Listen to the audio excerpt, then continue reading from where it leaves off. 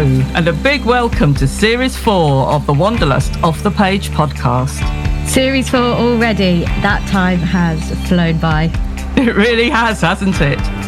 In the previous 3 series, we've taken you all over the world with episodes on Easter Island, Austria, Morocco, Vietnam, South Georgia, Australia, and so many more places. But Rosie, what can we expect from Series 4? So for Series 4, we will continue to take you behind the scenes of your favourite travel articles, bringing you closer to destinations from all over the world. So we've got Louisiana lined up, Croatia, Diriyah and Tobago, to name a few of those places that we'll be covering. On today's show, we'll be transporting you to the mysterious country of Azerbaijan, a place that is not really on the tourist radar, but is definitely worth you seeking out. Yes, Azerbaijan is where the East meets West. Once a key stop on the Silk Road, the country has many cultural secrets, such as its historic old town, fine architecture, and traditional crafts.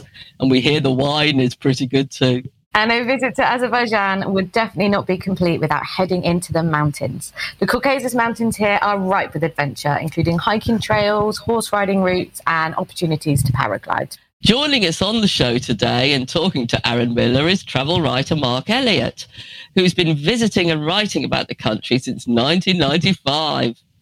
During Mark's most recent visit, he was lucky enough to visit so many corners of the country, including Baku and Absheron and the High Caucasus, the Sheki Route, Central Azerbaijan and the Lesser Caucasus, to name just a few. It sounds like he had a fascinating journey, and I can't wait to hear all about it. So over to you, Mark and Aaron. Mark, so great to have you on the show. I've been really excited about this one because Azerbaijan is a country that I actually know nothing about, shamefully, and I have seen photos and it looks... You're not the only one. Yeah, no, but that's what Wanderlust is all about, isn't it? It's all about that road less traveled. So this is like the perfect conversation to have. And I love hearing about places I haven't been to. But what's your history with it? How did you get involved with Azerbaijan? Well, it started, I lived in Japan for 3 years and I took the scenic route home just in the early 90s. And it was one of those strange things that the only thing we had was an old Soviet map of the USSR. By the time we got there, all the countries had changed names, the cities had changed names. And I thought, well, this is just extraordinary. It was completely mad. Now, you've got to remember there was no internet. So just trying to find your way around, just working out where to get visas, any of that kind of thing was very, very difficult. And initially I had the idea, well, I ought to write about this. And the sort of idea was to write sort of about the Silk Road. But of course, by the time I got home, other people were doing that, but no one had done anything about the Caucasus. So I went back and went to the Azerbaijan and Georgia, and before you knew it, I discovered there was someone else writing a book on Georgia. So then I came up with an idea of writing a book of how to cross Asia with no money, and that's the one that got published. It was known as Asia Overland, became a bit of a cult thing because it was entirely mad. So I went to Stanford's in London. It's a famous bookshop specializing in travel books. And it turns out they told me, you're selling most of your copies to BP businessmen who are going to Azerbaijan. I don't think they could actually pronounce it at the time. But they discovered that those 20 pages on Azerbaijan were the only bit of English coverage of that country in the mid-90s. Well, I thought, well, goodness sake, writing a book about one country would be so much easier than doing it about the whole of a continent. And off I set to do it. And you've got to remember, this is pre-internet. I'm writing a book about a country which really, the last guidebook, apart from a couple, there was a book written about the capital, Baku, and there had been a USSR guide written by Lonely Planet just at the point the USSR collapsed. But that had a few pages about Azerbaijan. Other than that, the last guidebook had been written during World War I. So you can imagine, as a writer, the thrill. I mean, but also the lack of data to go on. So the very act of writing it was truly exciting, and quite honestly, you had to be quite creative. So the transport system had rather collapsed, coming out of essentially a civil war, the collapse of the USSR. So for people to go from village to town and back again was very difficult. So I came up with an approach to research, which was great fun. I took a rental car and basically drove up each road. And generally, when you went off the main road, there were always hitchhikers waiting to get to their village. And sometimes they wait all day. So in return for them introducing me to the old men of the village, from whom I would then record the local stories, I would then take them to the village. And then obviously then you get invited in, and it became an enormously delightful way of working. How wonderful, especially in this day and age when all the information, all the questions we could possibly ask are immediately answered for us on the first page of Google. How incredible is that to actually go in and really truly immerse and embed yourself in a country, particularly like from a cultural perspective, such a melting pot of influences. How did all those kind of influences come and kind of weave together into that unique culture? What were some of your favorite cultural experiences? For people who don't know it, okay, where is Azerbaijan? It's on the Caspian Sea, sandwiched between Russia and Iran, and is incredibly varied. You've got mountains, you've got deserts, you've got the Caspian Sea, you've got the most extraordinary places where the land spontaneously catches fire. It's actually quite a multicultural place. You wouldn't necessarily recognize it, but there are lots of small languages. There are villages with their own languages. Now, if you are a typical tourist, you won't necessarily hear the difference, but they're actually linguistically very different. It's very, very difficult to pinpoint any one thing, but a good example of this sort of something that's totally Azerbaijani, although Iran has it too, is the celebration of Nowruz. Now, if you go to Iran, which I've done many times, Iran I also recommend people to go to, one of the many, many features of Nowruz, which the Iranians will call Persian New Year, the Azerbaijanis will just say it's a spring festival. The Tuesdays before that, especially one of them, are named for the different elements. This dates back to the Zoroastrian period where, there was reverence to earth, wind, water, and fire. And the Tuesday relative to fire, on one of the Tuesdays before Nowruz, the people will make bonfires and jump across the fire as a form of purification. And this is very much frowned upon by the Muslim authorities in Iran, whereas in Azerbaijan, it's played up. And this is a great thing of national pride. So the Nowruz is very much the national holiday. If you go to Azerbaijan during that period, it's a fantastic time to be there, although a lot will be closed because people are partying, and it's a lovely time to be there. It's the spring equinox, so it's the days before and after March 21st. But as I say, for the 4 Tuesdays before that, each of those evenings, much less obviously. Quite often that happens away from the public gaze, whereas the actual main days of the holiday are much more public celebrations. Yeah, it's fascinating. You've always got to dig down a little bit beneath the surface, which is exactly what you've done, which is why that's such great insight into the country. And I want to go on a little kind of tour, basically. I think a lot of people won't be familiar with the different aspects of Azerbaijan. And as you've said, it's very varied. But let's start in the capital, Baku. For people that don't know, could you, we're coming into that city for the first time. What's that like? Can you paint a picture of that for us? A little bit of history. Baku, up until World War I, was the biggest oil producer, I think, in the world. It was massively wealthy. So you've got some of the beautiful architecture from around 1905 to 1915. Now that forms a ring around a UNESCO heritage site, which is a complete walled inner city with tiny little alleyways. That went from being a sweet little place that you could see in an hour or two to being an absolute delight, because it's now full of little museums, masses of cafes and little restaurants, and you can stay in small homestays, and you can stay in some of the sort of traditional style buildings right in the old city, as I did last year, for about £25 a night in a really quite a pleasant place.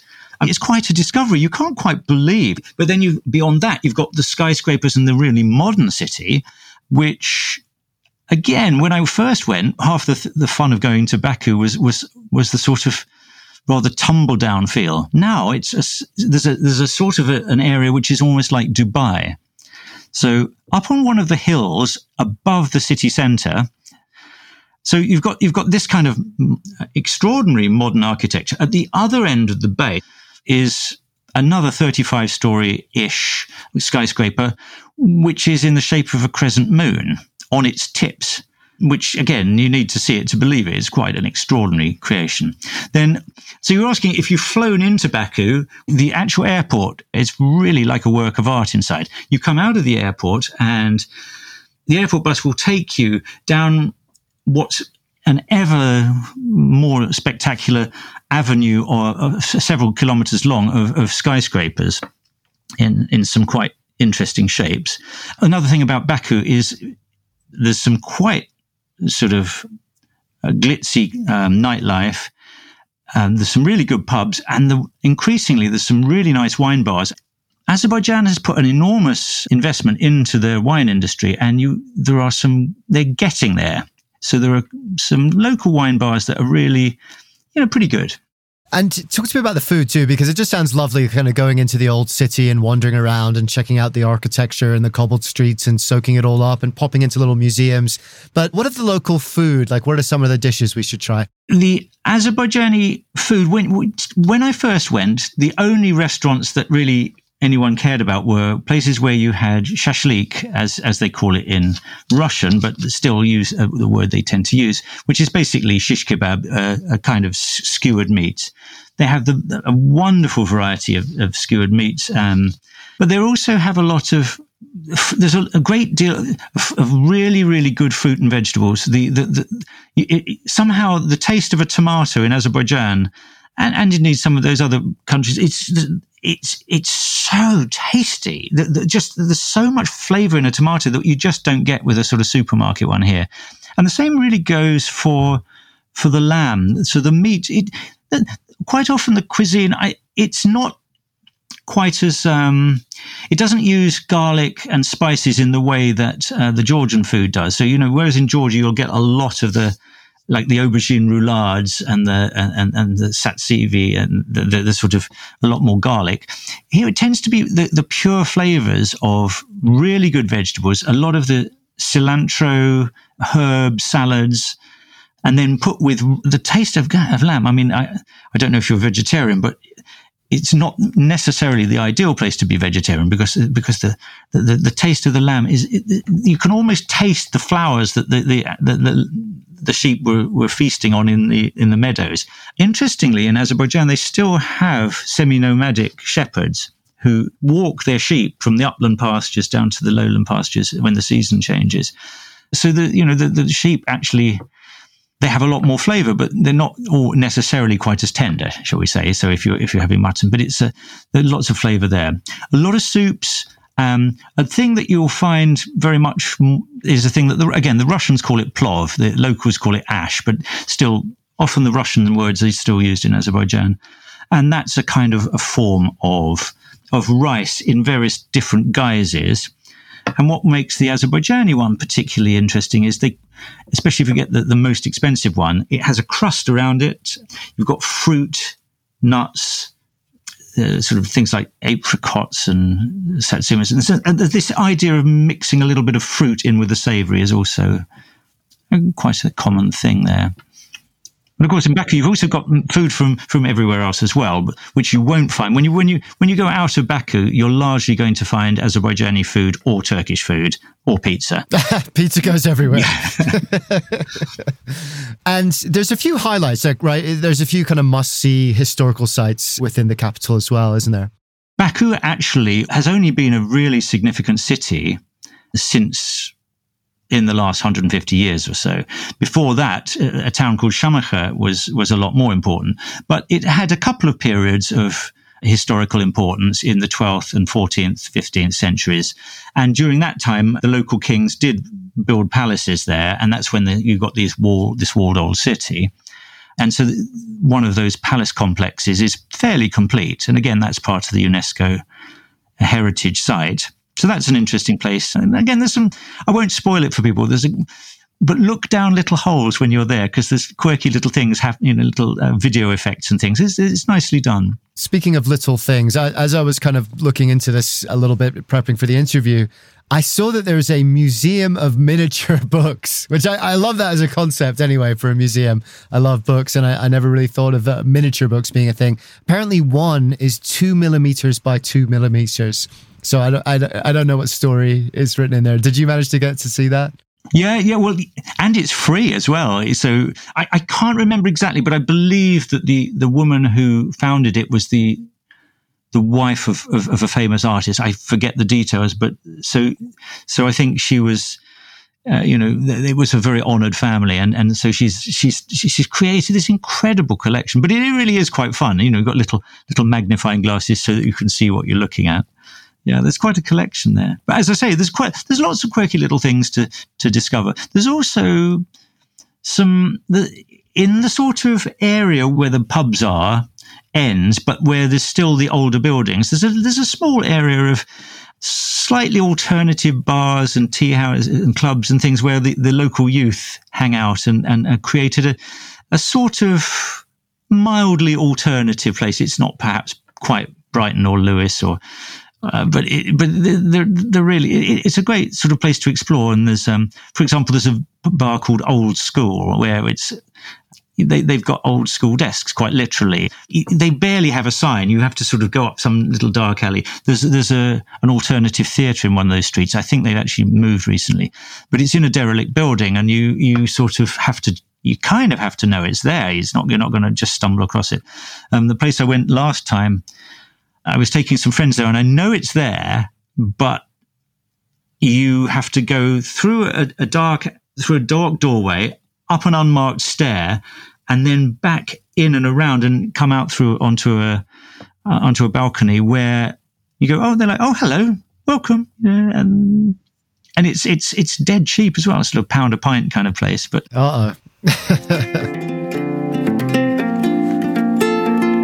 If you enjoy our podcast series and the stories that we bring to you, then do remember to head over to wanderlustmagazine.com for heaps more travel inspiration. And of course, if you don't already, then do make sure you subscribe to our print magazine. We offer our members 6 beautiful issues a year, each packed with awe-inspiring stories about off-the-beaten-track destinations and authentic travel experiences. And you can become a club member today for just £35 a year. That's about $50. Not only will this get you the print issue, but exclusive competitions, events, offers, and so much more. So head to shop.wanderlust.co.uk now to subscribe, or head to wanderlustmagazine.com and hit the subscribe button. So we spent a couple of days in Baku. Where would we go next? What do you recommend to go next following that? Well, assuming that you don't have too much time, and depending a little bit on the season, probably you're going to choose one or both of Kınalik up in the north, which is about 3 hours drive up the Caspian coast and then into the high mountains, or the town of Sheki, also written Shaki, or written all kinds of different ways, because the way it's written in Azerbaijani has a backwards E letter, which is hard to transliterate.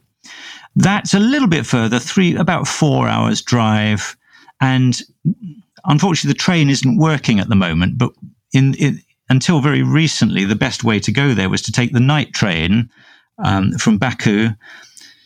You got on at about 10 at night, and you would wake up 6, 7 in the morning, very close to Sheki. Sadly, as I say, since COVID, that train hasn't been running. Hopefully it will be reinstated, because it's a lovely way to get there. But so I'll take them in turns. Let's start with Sheki, since we're starting with that. Sheki is also a good way if you're going to and from Georgia, because it's the scenic route to Georgia follows the foothills of the high Caucasus, and Sheki is the highlight, but by no means the only place to see along that route. But Sheki, it's easier to sell than the rest, because it's got some particularly outstanding sites, notably the Khan's Palace, which is covered in this colourful colourful murals. It's got shebeka windows, which strain the light into sort of multiple colours inside.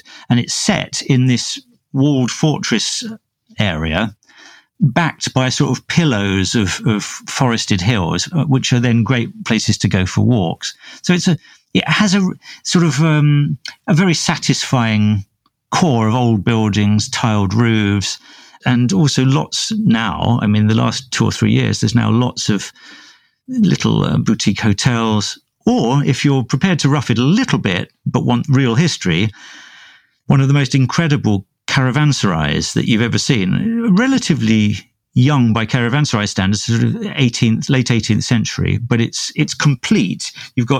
You stay in one of the little cells that a tradesman might have done 200 or 300 years ago, and then it's built around a central courtyard. It's on 2 levels. It just feels like you're going back in time. But so does the plumbing. No, that does sound amazing. And for people that aren't familiar what the caravanserai is, could you explain what that is? Well, a caravan used to be not the sort of thing you'd drag behind a Land Rover. It used to be a group of camels that would cross the deserts. And a caravanserai, sarai basically is a Turkic word meaning palace. So it was a palace for the camel trade. But by palace in this case, they mean just a large building. And essentially these things were the medieval version of a travel lodge or a sort of a motel.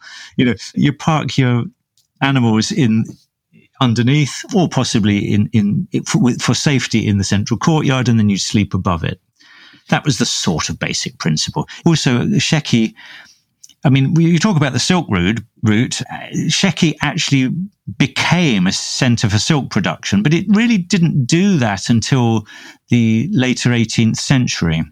That's why these great big caravanserais appeared, because there was a lot of pre-railway travel, which required either horses or pack animals or camels to take the silk from Sheki to other places. So it was part of a much later Silk Road than the one we tend to think of. Yeah, fascinating. It does sound amazing. But one place I do want to ask about as well, this was the alternative you mentioned, is going up into the mountains, up into the high Caucasus, because I love the mountains. I love hiking. And it's somewhere I've always wanted to go because they are absolutely spectacular, aren't they? Yeah, that's so true. So the village of Khenalik, it's special because it's the highest constantly inhabited village by some definitions in Europe. There's many ways we could discuss that, but it's one of the highest villages in this part of the world, certainly. One of the things that, apart from just the sheer beauty of it, that I love about the place is that they've had enough tourism that local people do homestays. So you can stay in a fairly typical local home. And if you stay there overnight, because there's quite a lot of day trippers come up from the plains and from Baku even nowadays, now that the road's good. But what's still lovely is if you stay overnight, especially during the period when the sheep are grazing on the high mountain pastures, they're kind of like homing sheep. So 1 or 2 of the shepherds will bring back a vast number of sheep, and then when they get near to the centre of the village, you watch them, and they actually don't really need to be told where to go, and so you can see them go, "Oh, night then, mate. See you in the morning." Bar, bar, bar. Off they go, and I've watched them with utter astonishment.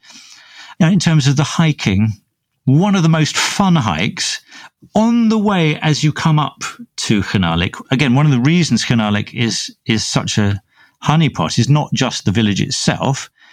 The road that takes you up there is really quite spectacular. So you start almost below sea level in the town of Kuba, which is interesting in itself. Then it comes across these beautiful sort of bucolic patchworks of farmlands, and towards the mountain. Then you realize that the road's going to go through a canyon. In my book, I named this Cloudcatcher Canyon because quite literally, you tend to have clouds just hanging there. And you come out into these beautiful pastures not quite, it's sort of grasslands, this deep grassland bowl. There's a way you can descend to the canyon base and then back up the other side. And that allows you to go from the village of Jek, which is the village before Chinalik, to the village of Greece, which is another village with its own. And what's particularly fun about that trek, it's not too arduous. It's incredibly spectacular. But when you get to the bottom, you've got to get across the river. And there you have a thing like a dial a horse. So last time I was there, we were with a guide and they said, well, there might be a bridge there might not. And we got there, no bridge. Hang on, I'll just call my mate. And so down comes a couple of horses from Greece village and takes, and the water was up above the stirrups on the horse. Moving very fast, but so that was a hell of an experience. But so you got fun stuff like that. The next set of valleys comes up instead of from Guba, which is where you get to Chinalik, you go up from Gusar, and there's a village called Laza. It's ringed with long ribbons of waterfall pouring off great crags. The village is tiny and brilliant emerald green if you go in the spring. But on top of it, if you want comfort, just 5 kilometers back is Azerbaijan's biggest ski resort. So you can combine the two. You can stay in a lovely 5-star hotel like the Peak Palace, which has a real sort of Cruella de Vil sense of like over the top Tim Burton-esque style. And then you can just go over the lip of the valley and you're into this beautiful village.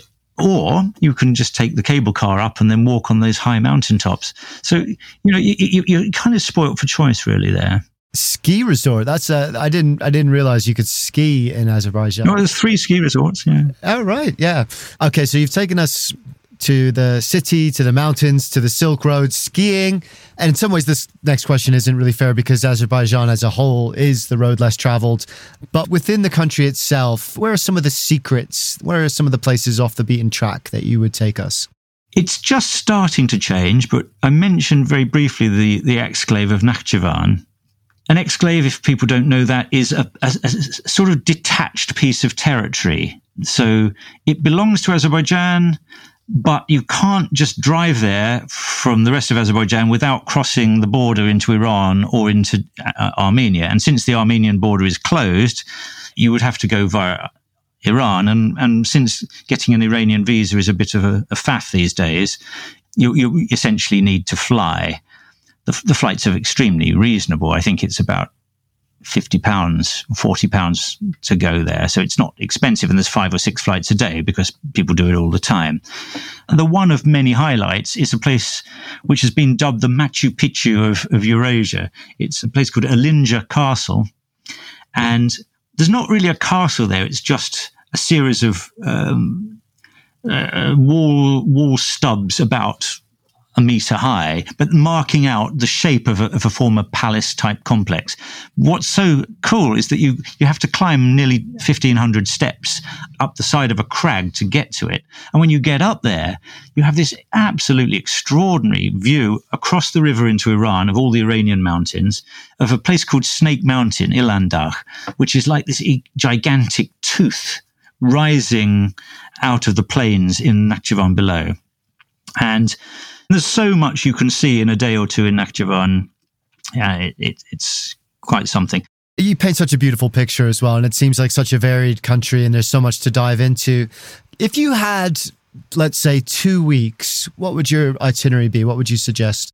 One of the things like I often recommend to people is that if you're going that far, I would often suggest that people combine Azerbaijan with Georgia, because Georgia also is utterly marvelous. As I mentioned, when you get to Sheki, it's not that far to continue. And there's a town called Zakatala, which is an hour or 2 from Sheki. That's worth a stop. Very, very beautiful mountain walks there. Then you can easily nip across into Georgia. you then get into the Georgian wine area into Lavi, and the whole of that Kakheti wine district is lovely. And then you get to Tbilisi. So it makes a logical progression to do it as a combined trip. So I would probably, if you've got 2 weeks for the whole of the area, I'd probably have a week in Azerbaijan, a week in Georgia. And the places I've mentioned, I would have 2 or 3 days in Baku, a couple of days up in the mountains, either in Laza and the ski resort, or in Khanalik and the areas there.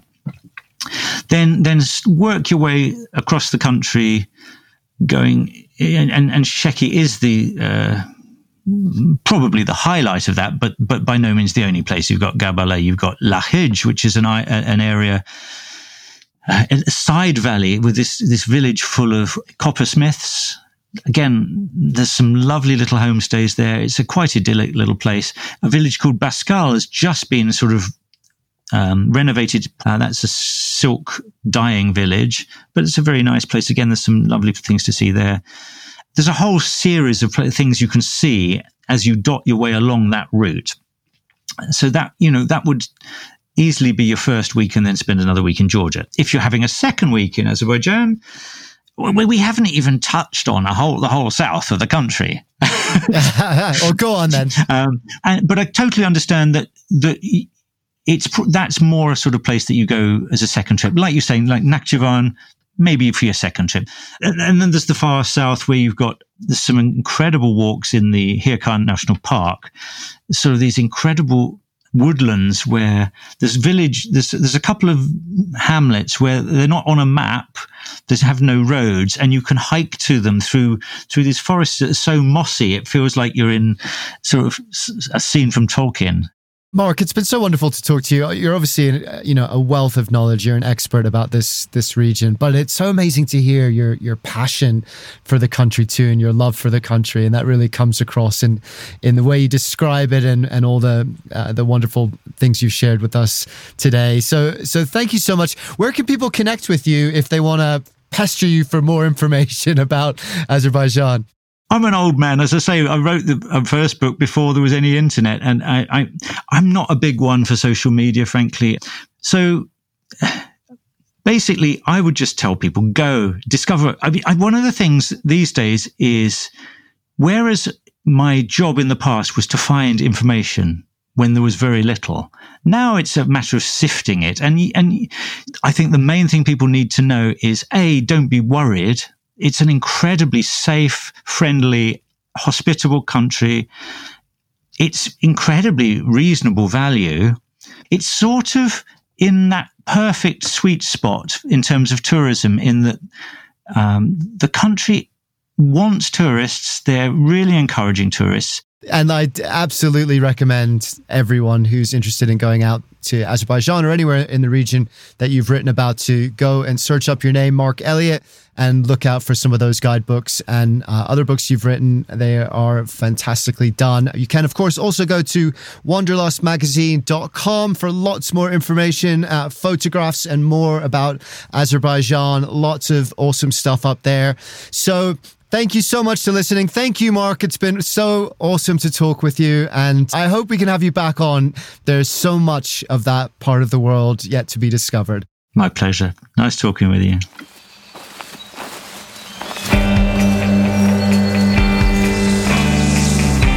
Well, that is all we have time for today, unfortunately. But before you dash off, make sure you hit that subscribe and like button. And that may be all we have time for today, but we do have plenty more incredible episodes coming up. So do make sure you keep an eye out for those. Thanks for listening, everyone, and we will see you next time.